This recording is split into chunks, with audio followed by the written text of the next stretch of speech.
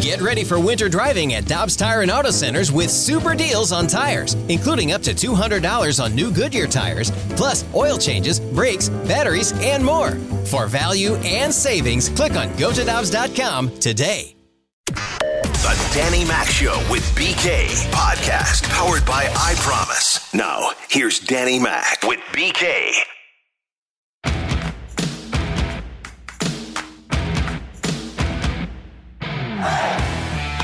Lifted in the air into deep left center.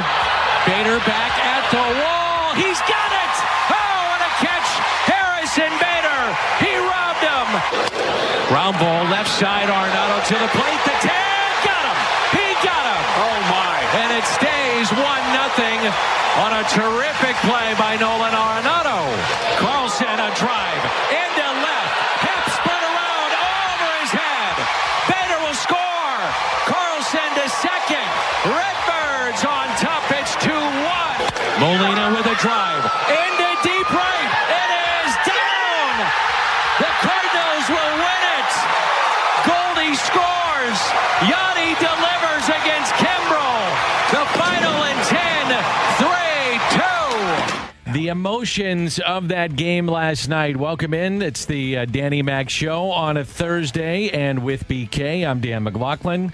It'll be the Hall of Famer, one of the great closers in baseball, spent time with both, obviously, Chicago and St. Louis. Lee Smith is coming up, and looking forward to hearing from Lee Smith. The Cardinals win it 3-2. The emotions, 5 batters hit, Arenado's defense, Bader's 3 hits, Yachty comes through, Bader's catch. It went back and forth. It was just a fun night to be at the ballpark, and the crowd has been into it. The crowds have been great on both sides of the rivalry, so looking forward to tonight. Fun game last night. It's funny, Dan. We mentioned it after the game on Tuesday night. If that had gone the other direction, we would be talking so much about the good stuff that happened in that game for the Cardinals because they played really well for 8 innings. Unfortunately, that 9th inning took place, and that kind of washed away all of the good that had happened for the 3 previous hours. I felt like it was going to happen again last night. So you got to be kidding. They played a fantastic baseball game for, out of the 10 innings, probably 8 of them. They played really well for the vast majority of that game. As you said, defensively, and Nolan Arenado with 2 great plays. Harrison Bader saving the game early on with that home run that he was able to grab at the wall. You had some really nice at-bats in that game from start to finish. I thought Carlson was great in that one. I mean, it's just start to finish. You had a hell of a lot of opportunities for guys to be able to come through, and I thought it was going to go the exact same way as it did the night before. And I was worried as hell when they started hitting all those batters in the 9th. Yeah, and the thing was, too, when you got to that point, and for fans that maybe couldn't stay up late and, you know, you're saying, the heck with it, the Cardinals had the Cubs down to their final strike. Gallegos is kind of running on fumes here, and he hits Nico Horner. So 2 strikes, he hits him down to their final strike in the game, and then Sogard off the bench, his 10th pinch hit for the Cubs this year. He's been a good pickup for them in that regard, and that would score Nico Horner.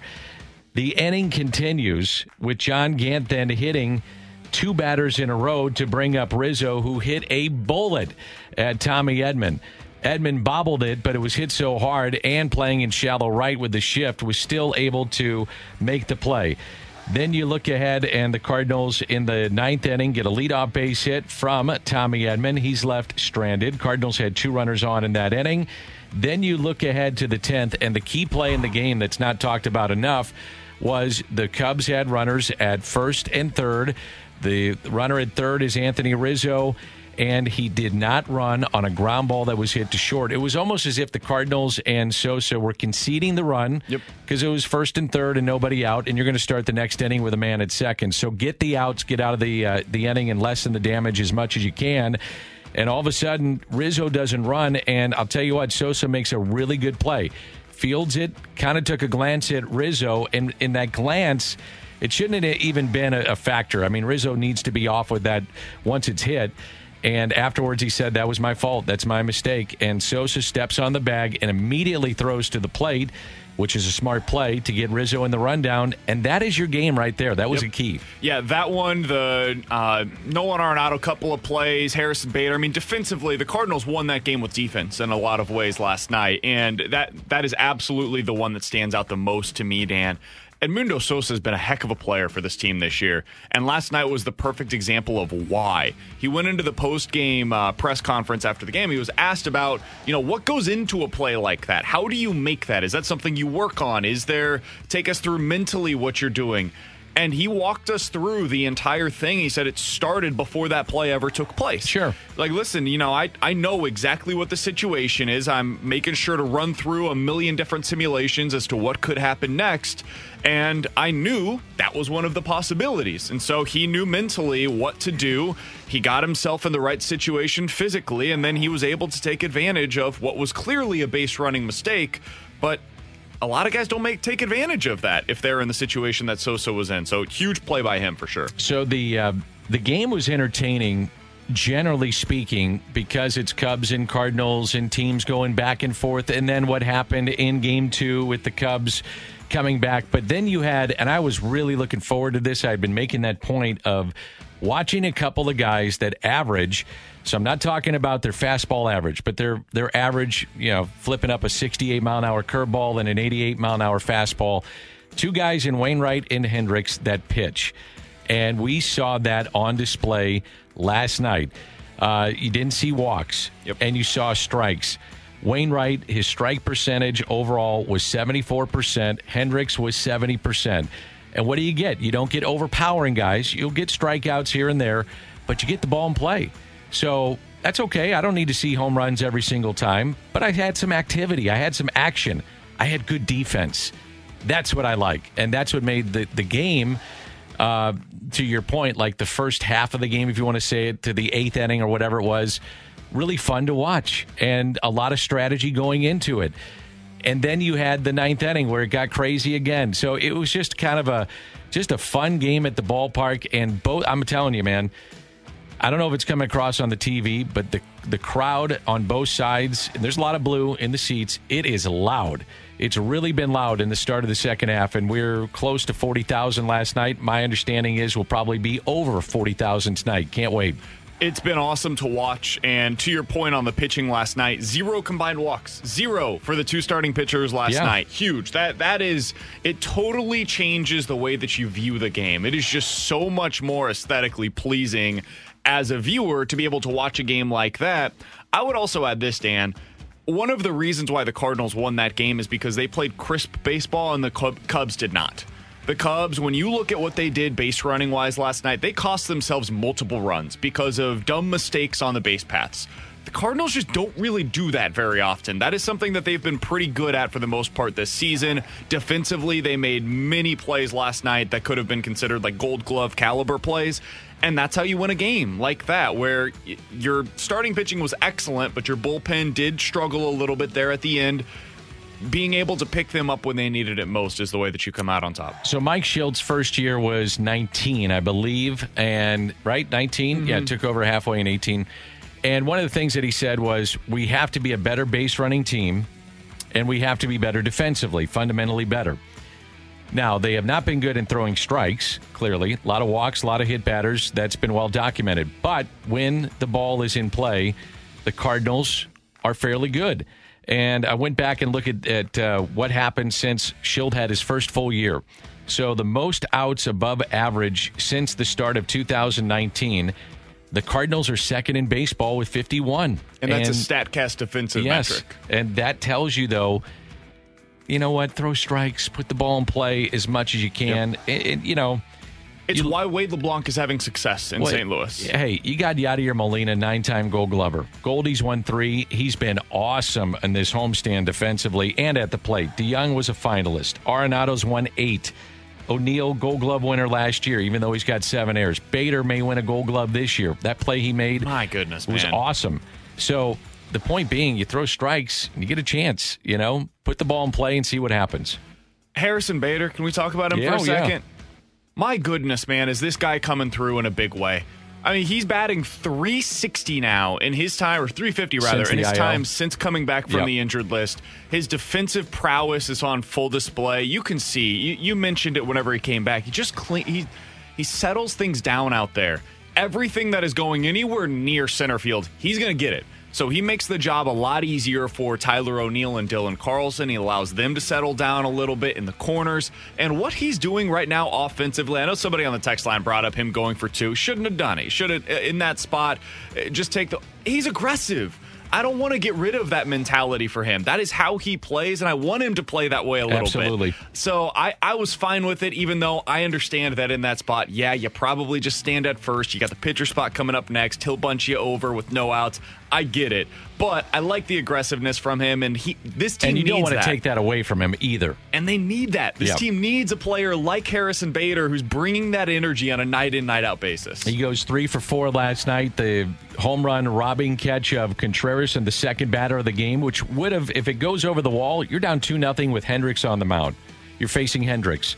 2 runs might be enough. It almost was. So they were able to get to him, and then obviously had the big double in the 7th that tied it up, then scored the, at that time, go-ahead run.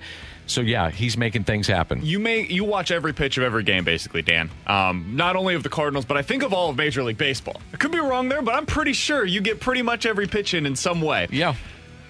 Is this as locked in as you've seen Harrison Bader at the plate in his career? Yeah. The adjustment he's making now with 2 strikes, and it's not to say he's not going to chase the slider, but the fact that he's willing to go the other way, and I'd say the same thing with Tyler O'Neill. He has made that adjustment and made a great adjustment on a breaking ball, one of the best at getting it up in the air and hitting a home run. But back to Bader, this is locked in as I've seen him, and it's a difference maker. Because the defense is going to be there. Just a matter of can he be consistent offensively, and he's doing that. I think one thing that really stands out to me about this series for the Cardinals is it's Bader, it's Edman is starting to look a little better at the plate of late. In the last 3 games, at least 7 of your 8 starting position players have reached base safely. In every game. At least 7 of the 8. That is something that we've been missing from this Cardinals team throughout the season. They've been able to get 2 or 3 guys going at a given time, but it hasn't been the whole lineup ever. And it hasn't really been 4 or 5 guys at any point in time. For them to be able to get contributions from the top to the bottom, that's a game changer. And that's what we envisioned coming into this season. They were never going to be a team that 1 through 5 was just dominant. But if you can get solid contributions from top to bottom, that's how this team's going to win. Al's alive for the Cubs tonight, and for the Cardinals, it's Kim. If you have a ticket, reminder, it's earlier start, 6:15 at the ballpark, and Bally Sports will have you covered at 5:30. This is the Danny Mac Show with BK, the podcast powered by I Promise.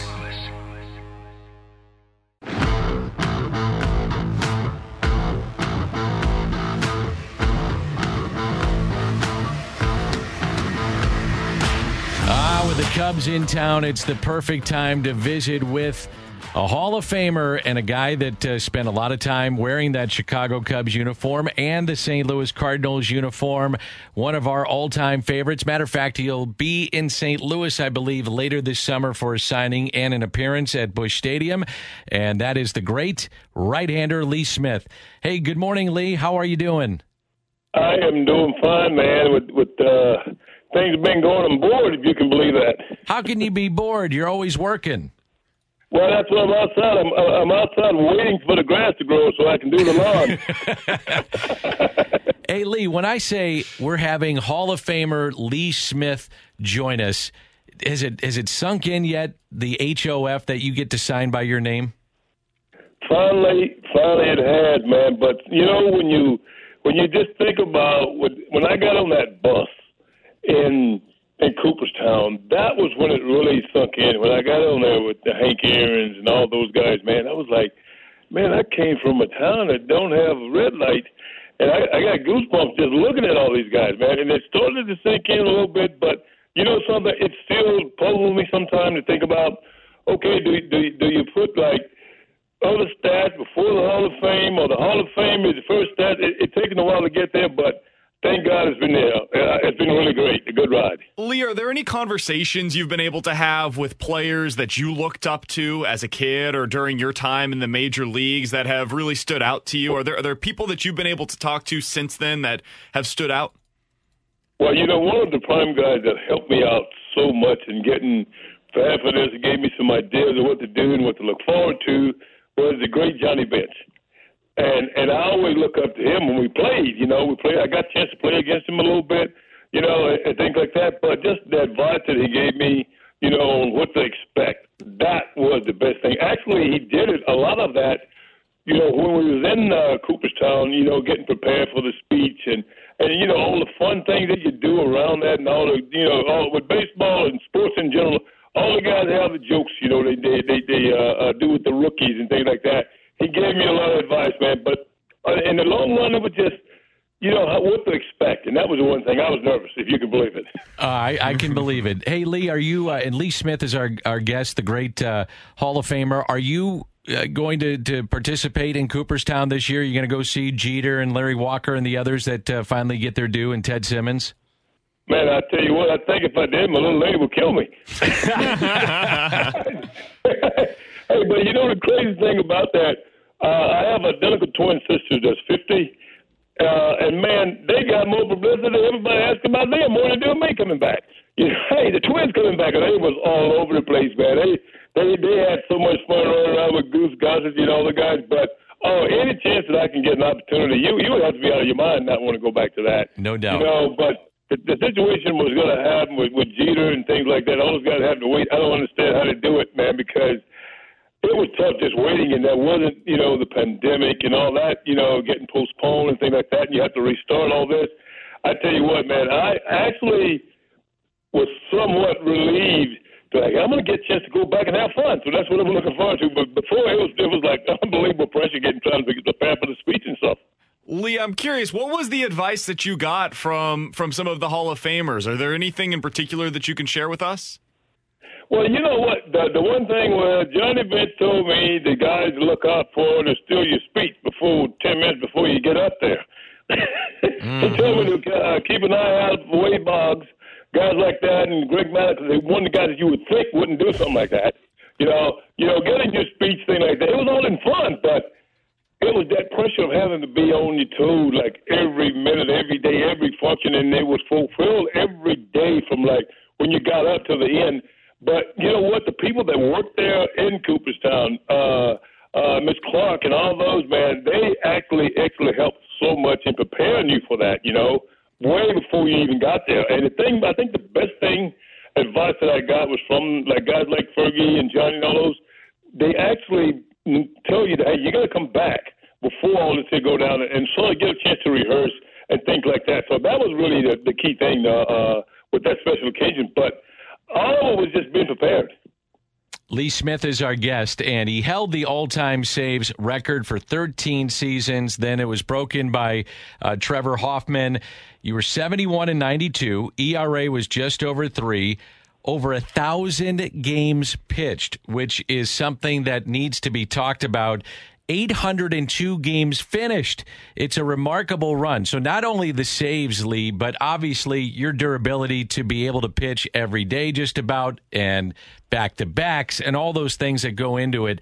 How did your body, your shoulder, your elbow, and your arm, as you look back on it now, is it God-given, or is it something that you did to make sure that you were able to answer the bell just about every night?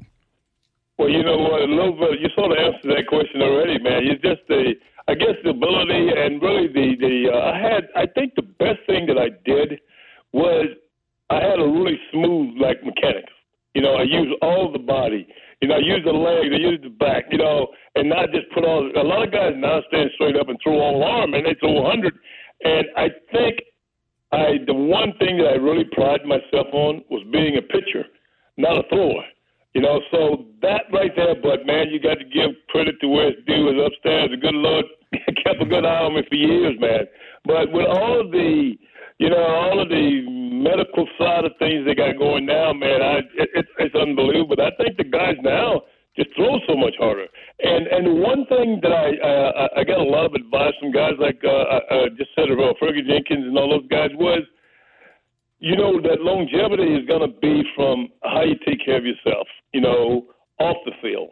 And I learned at an early age not to keep throwing because, we could, as relievers would say, man, you can get 3 dry hops in a game and not get a chance to pitch. So back in the day, we could actually warm up the 7th, 8th, and 9th inning and not go in the game. So I learned my body and how much to throw and when not to throw. And I think that was a key thing to my success. Hey, Lee, you're one of the very few players that can say you were on both sides of the Cubs versus the Cardinals rivalry. What was this experience like for you? It's Cubs-Cards right now here in St. Louis. What was the experience like for you being on both sides of that rivalry?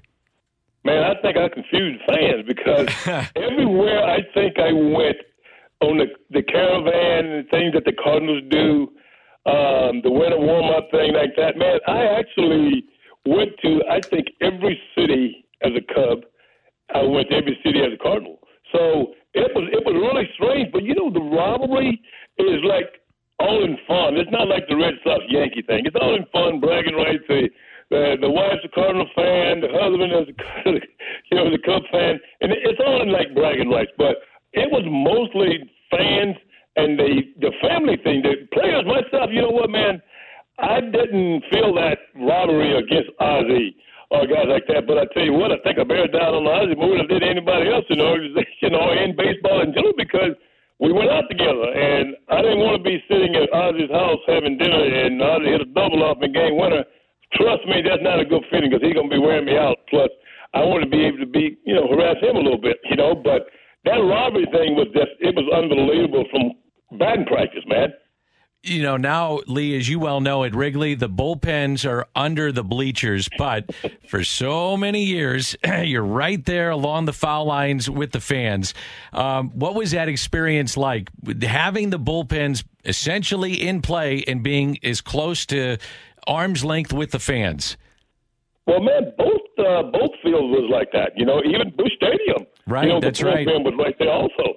And I actually, the one thing that I started doing, not going to the bullpen till like the 7th inning, especially Cardinal Cub games, because there was a lot of guys down there giving me pitching tips before I went in. And after about 10, 12 beers, I don't think they was giving me good advice. I love it. It was like your buddies, man. The guys would come down and we'd actually talk to them during the game, the fans. We were actually that close. And the strange thing about this, we at Cubs, when we came to St. Louis, we had more fans. And then when the Cardinals came to Chicago, they had more fans. I'm like, man, y'all guys are confusing me. But it was weird, man, because it was, I don't know what happened with that, but I don't know if it's still like that. But I think, so many years the Cardinals had bragging rights because they are usually beat up on the Cubs for years. Then the Cubbies got the upper hand and things, So I think the rivalry got a little more more tension against it because of, I actually think the Cubbies had got a little more bragging right in the last probably 4 or 5 years, but you can never count a St. Louis Cardinal out, man. I'm telling you, no matter who's on that club, man, it's just something about the manager, whoever takes over, he just find out a way to put things together. Not saying they don't happen in Chicago, but it's just one of those things, man. They always, the Cardinals are 10 games back. Then you say, what happened, man? They're 1 game back now. So those things like that, I think, has so much to do with that rivalry, the way that teams really turn over. Hey, Lee, I wanted to ask you about your time here in St. Louis. You were here at a really interesting tenure. It was kind of the in-between. It was before the Big Mac era. It was after the run that they had in the 80s. What was your experience like here in St. Louis in that brief span in the early 90s? Well, you know what, man? We had a good team. We had good players. We had a good manager. We just, for some reason, man, we couldn't get that extra pitcher, that extra player to put us over the hump to be in like really a contender, because, man, the Mets at the time had a hell of a ball club, and Montreal Expos had good ball clubs. So, you know what, we just came in an era where, the other teams, I think, as a whole, had like position by position better players and things like that. And we had things that we were trying to fix. I think the toughest thing was was probably we had a good bullpen. I think our starting rotation, needed a little help. And then we had some injuries, so that went into a lot of effect. And we had so many young players that came up there, like the Todd Zeal came up, which became a good player. Jeffries and all those guys that were changing positions, I think a lot of people didn't understand that because Jeffries was like a second baseman, then he was playing first base, and then we got Pedro. But we had a good ball club, but it was just these other ball clubs I think had position by position, I think, better athletes at that time. Well, Lee, we won't hold it against you that you went in with a Cubs hat, even though you're talking to St. Louis radio here. So we're not going to hold that against you. Thank you. I wouldn't do that to you. And before long, you'll be in the Cardinals Hall of Fame, as you should. Had some great years, 47 saves, 43 saves, excuse me. Another time, 41 saves in St. Louis. But I do want to ask you, when you saw the Cubs, did you ever think that in our lifetime, that you would see the Cubs win? And what did it mean to you? What did you think when you saw that actually happen? Hey, I tell you what, man, I couldn't go to the game. I don't think my heart could take it. Yeah. Man, but you know what? When they start putting guys together, Baez and Bryant, and I actually, one of my favorites that the Cubbies had, I was actually working for the San Francisco Giants, and I was trying to get when we lost Sandoval, I was trying to get them to pick up this kid, Contreras, and Schwarber and those guys, but the Cubbies wasn't getting rid of him. And I was like, man, they're like one or two players away. I was working for the Giants and pulling for the Cubs, and when they put together, Arrieta and all those guys sort of find themselves, and I think the leadership from a couple of other starters sort of fall into place, and then when they got healthy, I think that was the key thing. But really the face, and I think probably was the glue, if you want to say, which was the Gary Matthews, my era with the Cardinals, but the Cubs was probably Rizzo. Those guys having a leader, and then you got Hayward in there, so they had leadership then. And I think that helped so much. But, man, I tell you what, it was good to see. And I know I'm on the Cardinal Network, but that was something good to see for the fans. It wasn't just organization. For me, it was for the fans because, man, they've been suffering for a century, man. So, and then, the young man that actually a lot of people don't give a lot of credit did the same thing in Boston before he came to Chicago. So those things that go into, as in baseball, being able to put together guys that can play together and learn how to feed off each other. Lee, final thing that I've got for you, and thanks so much for the time today. From what I understand, it sounds like you're going to be in town in September for a Cardinals versus a Dodgers game.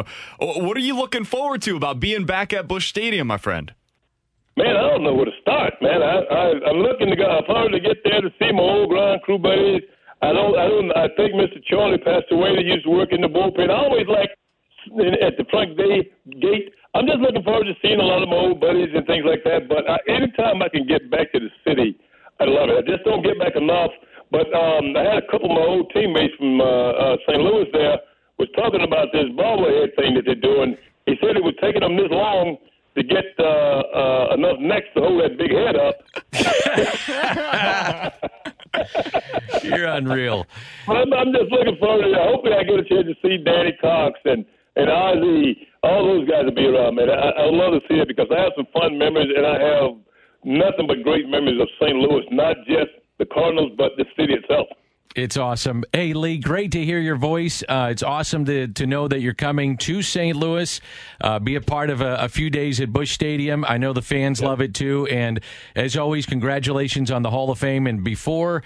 you know what? It's going to be probably maybe next year, the year after, you're going to be wearing that red jacket, and we'll get your just due here in St. Louis, even though you went to the Hall of Fame with that Cubs hat. That's okay. We're going to let it go. I didn't have a choice, man. I know. Hey, but, dude, I tell you what, anytime I can get back to St. Louis, when I get there, trust me, me and my little lady are going to be working that network to try to find some more things to get us back into St. Louis because she really loves it there, too. I love it. Thanks, Lee. Appreciate you. All right, man. Thank you, guys. You got it. That's the great Lee Smith. I have the chance to, I've told you this many times, BK and our listeners, to do the fantasy camp. And Lee comes back and does the fantasy camp. And what you just heard right there, so if you pay a certain price point, So you got your campers. Yeah. And then they do one day where they say, okay, we're going to go to station. And Ozzie Smith goes out at shortstop and puts on a clinic. Who teaches power? Lance Berkman was last time. I'm going to work with him next time. So it was Lance.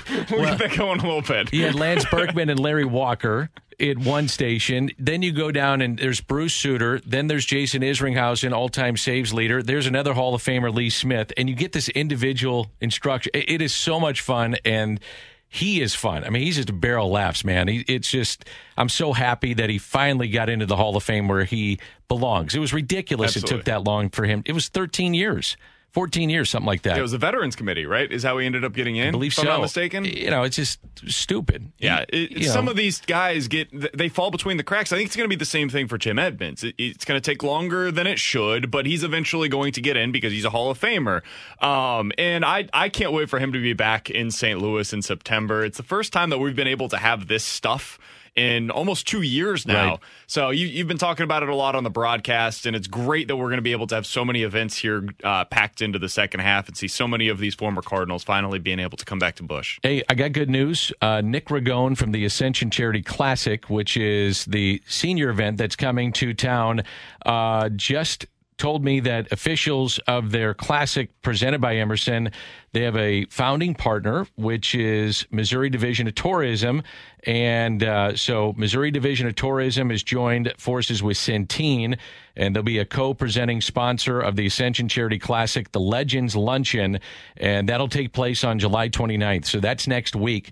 You got Jack Nicklaus coming in, Tom Watson, Ozzy's going to play, Craig Berube. That's a really big deal, and a lot of people have gotten behind the Ascension event coming to town. So that's a massive get for them. Congratulations. Speaking of Craig Berube and the Blues, we're going to hear from Doug Armstrong, who held a press conference and might be still going on, talking about the expansion draft. So we'll get into that, and also just the kind of the state of the team right now. You're going to hear a little bit of that when we come back, and then also some more baseballs.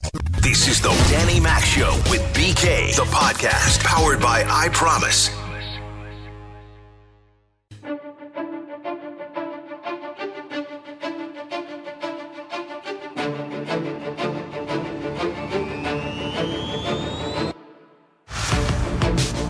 So the Blues lose done last night in the expansion draft, and it just wrapped up a few moments ago. Doug Armstrong, the general manager of the St. Louis Blues. So Vince Dunn is now with the Seattle Kraken, and part of the conversation with the media just moments ago was about the challenge of what to do with Vladimir Tarasenko. Well, trades are difficult, in the NHL. You don't see many of them, that, quite honestly, anymore. And certainly in a flat cap system, and also the structure of contracts, it's difficult to make moves. And this one is no different. Obviously, we're dealing with a player that's coming off of injury too, which certainly, I'm sure it affects the way other teams, how they view it and what they're willing to risk they're willing to take. And, I view Vladdy as a healthy player, a guy that has scored 30 goals in the past on numerous occasions, and a guy that should continue to score. And as I said, I'm going to do what's best for the St. Louis Blues in making any decisions to part ways. So part of those decisions, is there any scenario in which he returns to St. Louis? Oh, no, I see there's an outlook where I envision him putting on the jersey again. There's many players in the NHL that have requested trades. You always try and keep it below the surface. But our responsibility is to do what's best for the St. Louis Blues. And if it means that he comes back and plays for us, that's the outlook that it has. But my responsibility is to the franchise and do what's best for the Blues, and hopefully best for Vladdy. And finally, how can he improve this roster? Yeah, I'm not as concerned on the next couple of weeks as probably other people are. What I think we need to protect ourselves against is making a mistake right now. You get into a situation where you get nervous, and then all of a sudden you see long-term contracts given, and you're a little uncomfortable, but you do it, and then you're wondering what you did. But you just have to understand that it has to make sense for the organization today and tomorrow, and whether it's via free agency, whether it's via trades, or whether it's via just giving your young players an opportunity because you don't like what what's available. You have to be honest with yourself and make sure you're doing what's best for the organization, not just a splash wise on the 28th or 29th, but something that you can live with. Free agency will open Wednesday. The cap situation would be a lot clearer, obviously, if they move Tarasenko. Don't know about Schwartz. Right now available about $17.5 million. They've got 17 players ready to roll right now on the 23-man roster. Yeah, I heard JR on the expansion draft show last night with Alex and Joey and Curbs, and he was great, and he made what I thought was a really interesting point and something that I hadn't really considered, frankly, prior to hearing this from JR.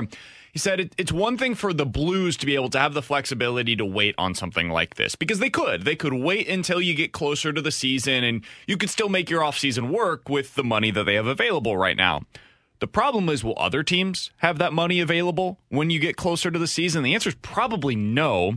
Now, one way that you could look at this kind of as a retort to what I just said from JR, well, maybe then that's where you get to the hockey trade. You get another team that has a $7-ish million contract that they're going to send back in return for Vladdy, so then the money works going both ways. That's possible. But if the goal for Army is to get as much cap space relief from Vladimir Tarasenko as possible, well, that's probably going to have to take place over the course of the next 6 days. So if you're looking for cap space, that needs to happen really quickly. If you're looking for a player in return, well, that might take a little bit longer. That is BK. I'm Danny Mac. He'll have 3 hours coming up to break it down and hear more from what's going on with the Blues with Doug Armstrong. We'll talk about the Cardinals when we come back. This is the Danny Mac Show with BK, the podcast powered by I Promise. Lifted in the air into deep left center. Bader back at the wall. He's got it! Oh, what a catch! Harrison Bader! He robbed him! Bader, left center, base hit! The game is tied. DeYoung will score, and Bader 3 for 3, and we're tied at 1. Wound up going 3 for 4 last night, and also what proved to be early in the game, a game-saving catch, took a 2-run homer away from Wilson Contreras. I would imagine that Harrison Bader, BK, will be in the lineup once again tonight. He has calmed things down defensively, and he's providing you offense. And as you mentioned, since he came off the IL, hitting about .350, and you look up this season, Harrison Bader's right around .265, .270 on the year. Yep. Boy, you take that. You would. He's been great for this team. He's exactly what they needed him to be. Like you said, he's batting .350 since his return from the IL. His OPS in that stretch is .945. Now, some of that is a little bit of good fortune when it comes to batted ball luck, but he's also hitting the ball hard. He's going the other way. He's changed up his approach with 2 strikes. And Dan, what's so interesting to me is early this season, he made that big-time adjustment on the breaking balls, and we saw that, especially against right-handed pitching. He was more effective in those at-bats. The problem was it was coming a little bit at the expense of what he was doing against the fastball. Well, last night he had a lot of success once again against fastballs. So I'm interested to see if he's able to kind of lock in on both at the same time. That's something we haven't seen really at any point in his career. And it feels like right now the reason why he's having so much success is because he's trending in that direction. Kwang Hyun Kim gets the start tonight. It's his 33rd birthday. He started this season. It was really kind of up and down. Didn't make it through the 6th in any of his first 9 starts. Think about that. He wasn't going deep, wasn't efficient, really basically pitching poorly, and then allowed just 1 earned in 5 consecutive starts between April 23rd and May 16th. And then these last 4 starts, he's been awesome. 1 earned in 24 innings, and he'll go into the ball game tonight on a scoreless streak of 21 1/3, and that is the longest currently right now in baseball. He's been great for him. He's given them exactly what they've needed, which is length. And as the lefty in that rotation right now, he's a guy that they really need to continue having that kind of success. And Dan, it's as crazy as it was Tuesday night. And that game stunk in every possible way, the way that it finished for the Cardinals. If you're able to get 3 out of 4 against the Cubs, you take 2 out of 3 against San Francisco. If I would have just told you prior to coming out of the All-Star break, hey, the Cardinals are about to win, what would that be, 5 out of 7 in their first 2 series against the Giants and Cubs. And oh, by the way, they're going to play Cincinnati, who might be missing Nick Castellanos because of a microfracture in his wrist. And then you take on Cleveland and Minnesota prior to the deadline. Yeah, I think all of us would have signed up for that. And you're also, as Jim Hayes has been reporting, getting good news on not only Flaherty and not only Michaelis. Those are the big two, but then even a little bit with Jordan Hicks at the tail end of the season, potentially. Adbert Alzolay, the 26-year-old from Venezuela, is going to get the start for the Cubs. He's enjoyed facing the Cardinals. 3 starts, 2.45 ERA. The difference is his road and home splits, they are dramatic. When he's pitching at Wrigley Field, his ERA about 3.5, 5.5 on the road. So we'll see how that plays out tonight. I know you Dan, guys... can I ask you real quick about the situation with Michaelis and Flaherty? You guys have mentioned a few times, and I know Jim Hayes has done a tremendous job reporting on this story about the possibility of a piggyback. Do you like that idea? I do. Yeah, my thing is, I think tonight is game number 97, 98, whatever it is, and you're running out of time. I mean, before you know it, you're at the century mark. You got 62 games, so essentially you got 2 months. If I can get a game out of them and not say go throw on the side and then have to sit 3 or 4 days, why not have that 1-2 punch and just try to utilize as much as you can to get out of them, because you're going to run out of time, and then all of a sudden it's the 2022 season. So I'm okay with it. Desperate times, desperate measures, man. Sometimes you got to do it. I love it. Yeah. I kind of like the idea. The other thing it does is Michaelis basically becomes a bridge in that game to the back end of your bullpen, so you don't have to use a bunch of those other guys that could potentially be there. Gives your bullpen a little bit of a rest on that night. So I guess to kind of advance the story a little bit here, and maybe we're putting the cart before the horse, but welcome to sports radio. Flaherty, Michaelis being one spot in your rotation. Waino, KK definitely being the other 2. What else do you do there? Who are the other 2 guys that do you stick with LeBlanc? I would do, yes. And, Woodford, I want to see him again. After what I saw this last week, I like it. Looked like a different guy in the rotation as opposed to what I'm seeing coming out of the bullpen. Maybe give Oviedo a little bit more time down in AAA for the time being? Yeah, potentially. Or, I'd look at him maybe in my bullpen, too. That'd be a nice piece. Yes, but he's got to throw strikes. And we've seen sometimes these guys are just not adjusting to these roles to throw strikes. But if he throws strikes, if I could get that, and again, I don't have a crystal ball, but if I knew I was going to get that, yeah, he's my guy in the bullpen. Did you see what Liberatore did last night, by the way? Fantastic. Scoreless outing for him. Good. He had 0 walks in the game, which is a huge key to kind of hone in on for a guy that's down in AAA right now. I think it was 6 innings, scoreless. That's the kind of thing you want to see. He's now starting to stretch together a few really good outings for himself down in AAA. Memphis, he continues by the way, that over the next month or so, you might see him up in September. They've won 11 in a row. Memphis really? has. Yeah. I don't think we're going to see Liberatore this year. You don't? That's my gut. I haven't talked to... Even as a bullpen arm in September? I'd be intrigued with it. Don't get me wrong. I don't think they're going to do it. Coming off the pandemic, coming off shortened season, these guys pitching deep. I don't know. I mean, I'd be intrigued if he's throwing strikes. But, again, it's kind of like the Oviedo thing. You want to be careful and not overexpose these guys. And Oviedo, for all intents and purposes, probably should be developing in the minor leagues. So, something to think about. You've been listening to The Danny Mac Show with BK, the podcast powered by I Promise. Peloton, let's go.